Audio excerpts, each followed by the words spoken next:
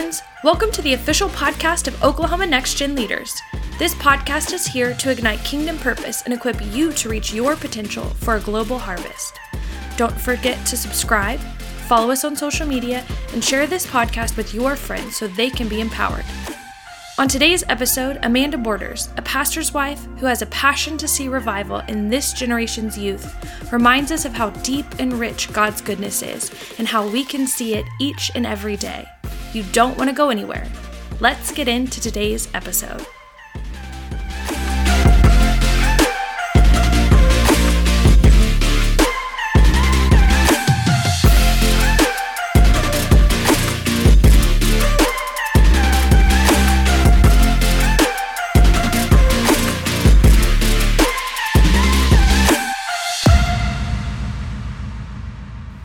Hello. It's great to be back with you. It has been a while. A lot has happened. We have taken a church in Chickasha. Lots of things have happened. We've moved. We've bought a house. We're having fun. We feel blessed and excited to be in Chickasha. It has been crazy. It's been busy, and we love every minute of it. So it's great to be back with you on Next Gen Podcast. I am missing everyone and can't wait to see everyone at OYC. Getting excited about that. Hope to see everyone there. I'm going to start by telling a story. My husband and I were privileged to go on an anniversary trip a few months ago, and we visited many parts of Arizona. I had never been to that part of the United States before, so it was exciting to see all the cities in Arizona. We flew into Phoenix, and then we drove to Sedona and Flagstaff, and then drove over to the Grand Canyon, and we were able to see the Grand Canyon and hike down into the Grand Canyon. We had a blast. We stayed in a tiny home, which is the first time we've ever done that, and it was really, really exciting. If you've never stayed in a tiny home, I suggest you do it. It was really fun. But one of those days we were able to hike at Cathedral Rock in Sedona, and it was beautiful. We took our trip in May, and it was hot and it was dry, but we were able to hike. And my husband and I have discovered over the years that we really like to hike. We're not professionals. We don't have the shoes. We don't have the gear. We don't have all the outdoorsy stuff, but we just discovered that we like to do that as much as possible when we go and visit new places. And so we went and hiked at Cathedral Rock. It is a place of like these big, smooth rocks. And that particular day, there was not a cloud in the sky, and it was kind of hot, and the sun was beating down. And we hiked up, and there were several plateaus, and we made it to the third plateau, and we were able to stop and sit there. And to be honest, there were several more to go, but I couldn't go any further. It was a lot. I was not prepared for it. I had not been training for it. And so, my husband would tell you that he is,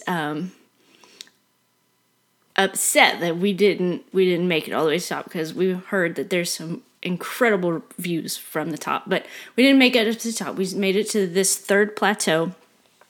And when we sat there underneath this tiny tree, we were able to look out over and see just this beautiful valley in the place that we had come from, and it was incredible. This view, it was like the silence up there, and just being able to look out over this valley and see all the wonderful things, the skyline, the mountains across the way. It was incredible up there, and you could say, like, I could see God's goodness all over the place up there. Just this expanse of just beautiful, breathtaking. And we can rejoice and be like, oh man, God is so good. He just makes beautiful things. Now, when we were at the bottom of the mountain and we started up, it wasn't very fun. Because like I said, it was hot, it was dry. We had to drink lots of water, and thankfully we were prepared to bring water, and the sun was shining, and there was no clouds in the sky, and it was a struggle to get up this mountain that we were trying to get up, because the rocks were smooth and you couldn't find a place to put your hands or your feet, and the rocks were actually hot to touch. And just trying to get up there and going up higher, and your breathing and all that stuff. And it was hard, but it was worth it. And I wish we could have went up even further. Maybe next time I will prepare myself to be able to do that. But it was so worth it to be up there and look at the view. And we can apply this to our lives.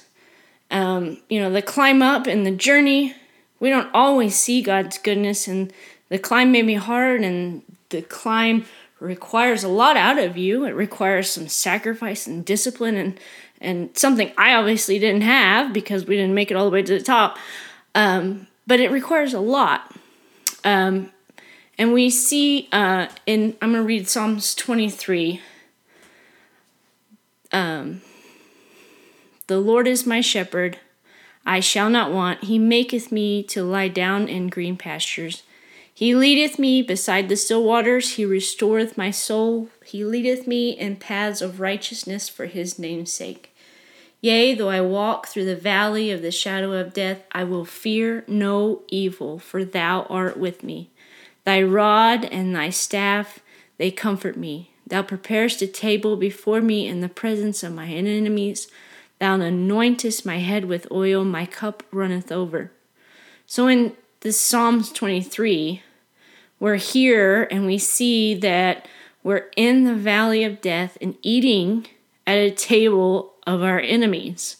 Now that doesn't sound like a pleasant thing, but the scripture goes on to say, surely goodness and mercy shall follow me all the days of my life, and I will dwell in the house of the Lord forever. This scripture tells us that, every time I turn around, every time I look back, goodness and mercy are right behind me. No matter what I'm going through, I can turn around and know that goodness and mercy are right there. It's running after me. That song, Goodness of God by Bethel Music. Your goodness is running after me. And we often sing songs of God's goodness. I mean, we can go through the motions, and we can come into church and we can sing, and it's easy to sing about how great God is and to sing of his mighty victories and how he loves us. And it's easy to do that, but it's not easy to say God is good sometimes when I'm in a valley. It may be hard to say, God is great and how he loves me. But to understand who God is, we must first find out what it means to say, like when we say God's goodness or the goodness of God. You see, God doesn't just do good things. God is good. God can be nothing but good. Psalms 34:8 says, "Oh, taste and see that the Lord is good. How blessed is the man who takes refuge in him." Psalms 107:1, "Give thanks to the Lord, for he is good. His love endures forever." Or Psalms 135:3, "Praise the Lord, for the Lord is good. Sing praises to his name, for it is lovely." Now, when we say the word good, it's oftentimes watered down and overused. Like when someone asks, "How are you doing today?" "Oh, I'm good. Or we describe a boring hum-ho day as good. "Oh, my day was good." Or we talk about someone who is nice or kind as, "Hey, they're a good person." But the goodness of God is much richer and so much deeper. The Hebrew word for good is described as pleasant, excellent, rich, valuable, prosperous, kind, beautiful, and only one person is good by these standards, and that is God himself, because God can be nothing but good. Now, I'm going to pause a moment, and I want to ask you, now in your own words, I want you to think and reflect how you would describe God's goodness. Now, in your own words, just think, how would you describe God's goodness? And then I want you to ask yourself, how is God's goodness present in my life right now? You can take a moment to reflect on those things. How is God's goodness present in my life right now? Now, God met Moses on top of Mount Sinai, and God is up there, Moses is up there, and God is giving him the 10 Commandments. And Moses made this bold statement before he was given the 10 Commandments, and he said, when he said, "Show me thy glory," and the Lord told Moses to meet him on the mountain, and that God and the Lord's goodness would pass by him. He makes this bold statement, "Show me thy glory." And we read on in Exodus 34, 6-7, and I'm going to read it in the NIV version. "And he passed in front of Moses, proclaiming, the Lord, the compassionate and gracious God, slow to anger, abounding in love and faithfulness, maintaining love to thousands and forgiving wickedness, rebellion, and sin, yet he does not leave the guilty unpunished." Now, God's goodness was revealed to Moses in these 7 attributes. We see that God is compassionate and gracious. We read that he is slow to anger, and we also read that he is abounding in love and faithfulness. We also read that he's forgiveness. He's forgiving wickedness, rebellion, and sin in verse 7. And we also read that he is justice. It says in verse 7, yet he does not leave the guilty unpunished. And we have all experienced the goodness of God on a daily basis. I mean, his goodness is everywhere we look. Compassion, love, grace, faithfulness, forgiveness, peace, joy, gentleness. But I also believe that we grow in the awareness of God's goodness through time. It's like when you trust someone, okay? When you trust someone, you have to earn trust. It takes time to trust someone. But as we mature from a student to an adult, we become more aware of how God is good to us, because it is easier to trust God and see God's goodness when we've been through some trials and you have seen with your own eyes how God has been there with you through the whole thing. When you can look back and say, wow, God was with me through this whole thing. Same with understanding that God is good and He is good all the time. It might be harder when you're younger to fully understand God's goodness because you have not had the experience or the knowledge of how God has been right there with me. He's been good to me. And I think, as parents, we should be teaching our kids these things. We should be allowing them to see, or to see, like, when He has been with us through a trial or something that our family is going through, allow them to, be a part of it and celebrate with us when God has done something good in our lives, and show them that God is good all the time. And when we understand God's goodness, then we are aware of how then we are aware of it, okay? When we see God's goodness, we're aware of it, and it will affect who we are as a person, okay? I mean, it affects our worship to God. When we say this a lot at our churches, if you see me worshiping, this is the reason why I worship, is because you didn't know who I was back then and where God has brought me from today. We in our worship, it affects our worship. It affects how we pray to God. It affects how faithful we are to God. But have you ever noticed, like, how your prayers change depending on your life circumstances? I mean, when life is good, I mean, you can smile and rejoice and dance and jump up and down, run the aisles. It's, life is good. I can rejoice. But when life is not so good, it's not going so good, you may find yourself, maybe you're praying a list of worries, or maybe it's a little harder to pray those rejoicing prayers. You may find yourself praying more of like desperate prayers, or you may just stop praying to God altogether. Well, while both of those are important, there is a healthy balance between the two, but I mean, we need to rejoice and we need to, pray to God for our needs. But sometimes the prayers that we pray may not ever be answered. And those prayers that are never answered, we might need to evaluate what we're praying. They might be the wrong prayers to be praying. Maybe they might be prayers of self-gain and not prayers of God's will.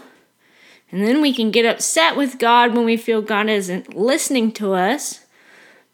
But, maybe we need to stop and examine ourselves and figure out if what we're praying, if our agenda matches up with His agenda. It all goes back to my will, my way, my time. Instead, we should be praying His will, His way, His time. And it's easy to say God is good when you're on the mountaintop, when you can experience God's goodness, but it is harder to say God is good, when you're like Psalms 23, in the valley of death and eating at the table of our enemies. But when the climb might be hard, when we might be uncomfortable, when we might be hot, when, maybe we don't know which path to take, and we're walking and we're climbing up this mountain and we don't know which turn to take, or we don't have a foothold on the mountain, it's hard to say God is good. Or maybe we get up the mountain and we've got to stop and we've got to be still and take a rest and reevaluate what we're doing, might be hard to say God is good. We see Eve in the garden. Adam and Eve were given every tree in the garden except for one, the tree of the knowledge of good and evil. And the serpent convinces Eve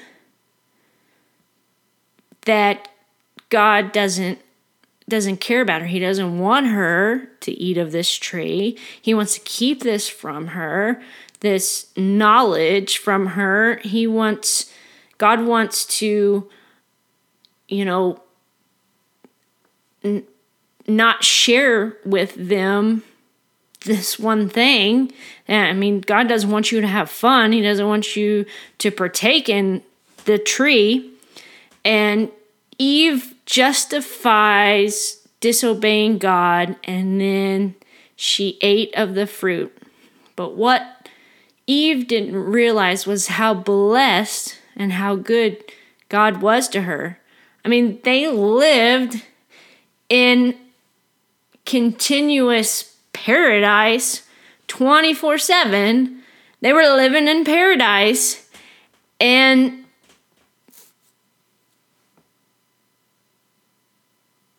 where they were living in paradise where they could walk with God in the cool of the day and have a one-on-one relationship with him. I mean, it doesn't get any better than that. But Eve justified disobeying God. So when you start to justify your actions or your agendas, that should be a big, B-I-G, big warning that you are going down the wrong path. And I will say that again. When you start to justify your actions and your agendas, that is a big warning that you are going down the wrong path. We can start believing a lie that, God hasn't been good to me. You can get this distorted view of God's goodness and how somehow He isn't good in our eyes. We can get bitter and start blaming God for all the wrong that has happened to us. We can start blaming Him for everything. We might even start blaming others. We might even start blaming the church because we feel like God hasn't been good to me. The church hasn't been good to me. So we start blaming everybody else. Okay? When we see the blessings that everybody's receiving and we're not receiving any blessings, maybe the doors aren't opening for us, but so-and-so, doors are opening around every corner for them.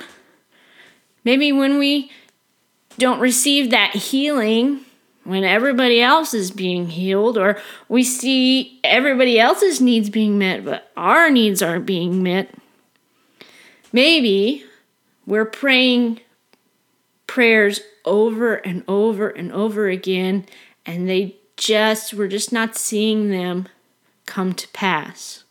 They're just not happening. And we can start saying, well, God isn't good. I mean, He don't like me. He wants me to suffer. He doesn't care about me. He doesn't see me.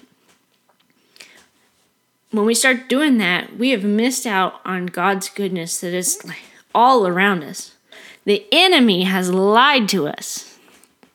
The enemy says, because you don't see it, then you don't have it. And we know that isn't true. I mean, the world tells us the more you do, the more you get. The world wants to tell us the more you sacrifice, the more you get. So when we sacrifice more, or when we do more, we expect to be blessed more. We are such a needy people. We just want more and more.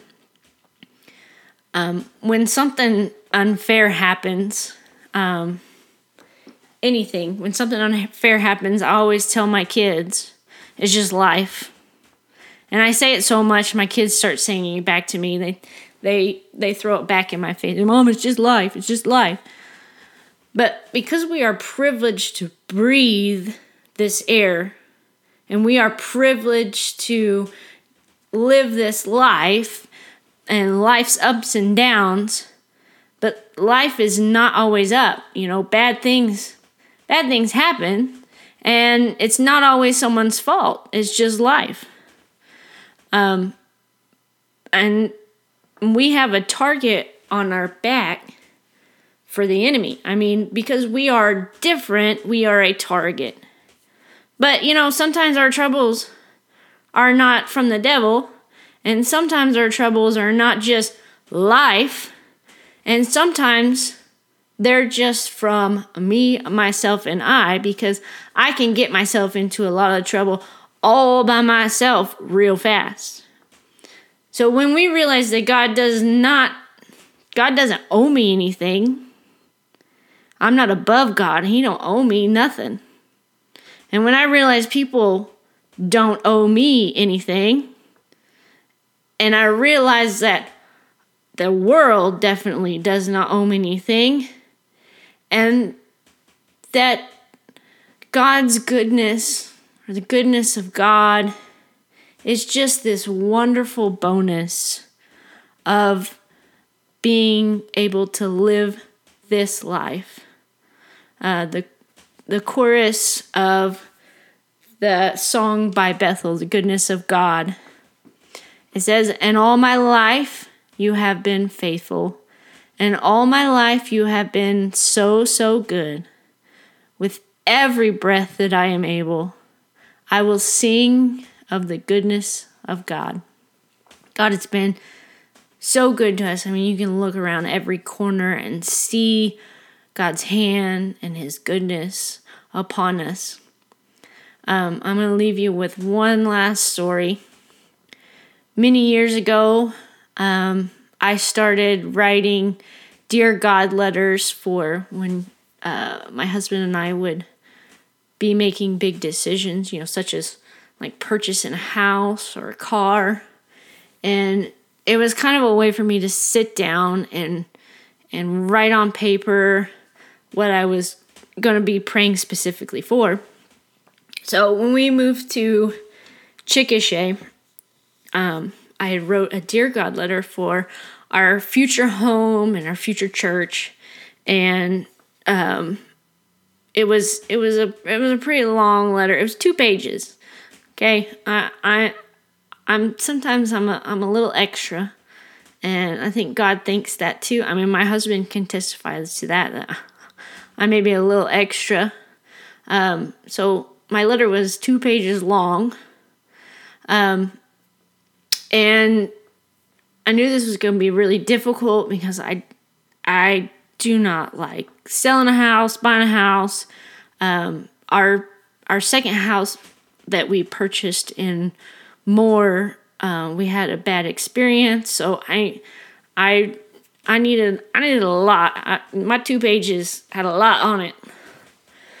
And so over the course of several months, I would pray this letter that I had wrote to God, and it was not looking good. There was no houses. There was nothing. There wasn't even anything worth looking at. And I had like these expectations for the house.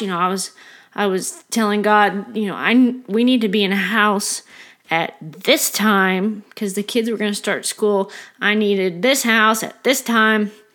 And, God, I need you to work. I need you to get to work.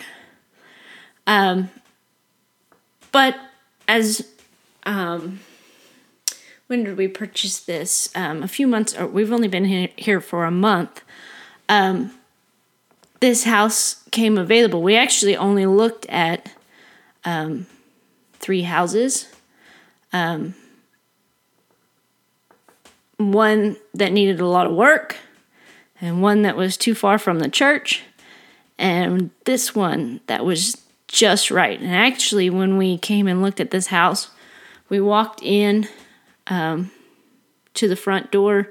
Actually, this house was online and it didn't have any pictures, and all I had was the description and the price. And so when we walked in blind because we didn't know what it was going to look like.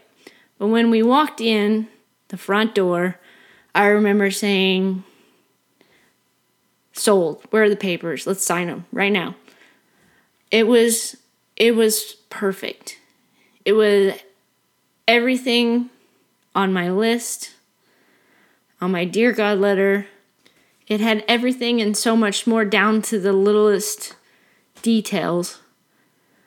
It was perfect. And I was like, man, that's how God works. He's so good. But in more, we had this tree in our front yard. It was a red maple. And when we moved in,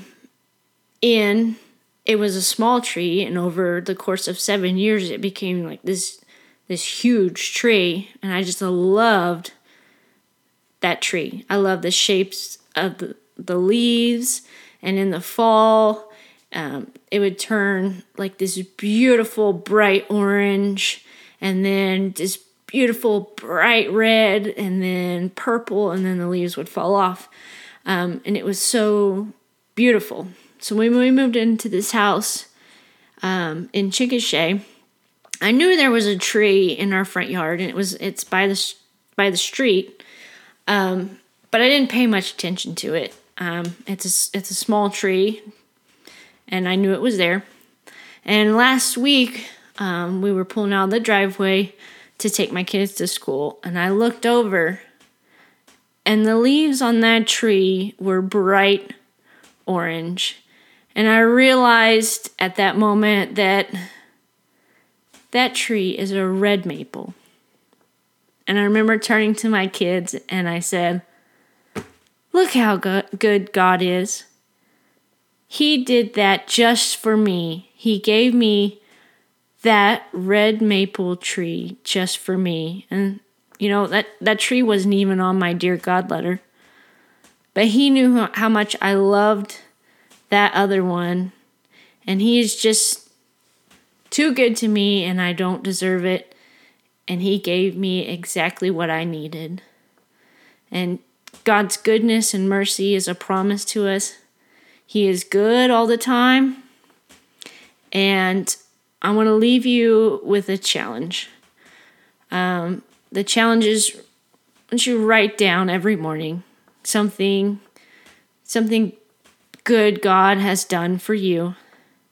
And write down something different every day, because God's goodness is all around us, and there's plenty of things and reasons why God is good that you can write down something different every day. And maybe to make it more challenging, maybe think and write down how God was good to you in maybe a valley situation. Or maybe you have a big decision coming up. Write you a Dear God letter and share it with Next Gen on how God has worked it all out for you. We'd like to hear those stories. We'd like to hear how what God is doing in your life. So I want to thank you for listening, enduring through my podcast. Thank you so much for listening. Thank you for supporting Next Gen. And may God's goodness and mercy run after you.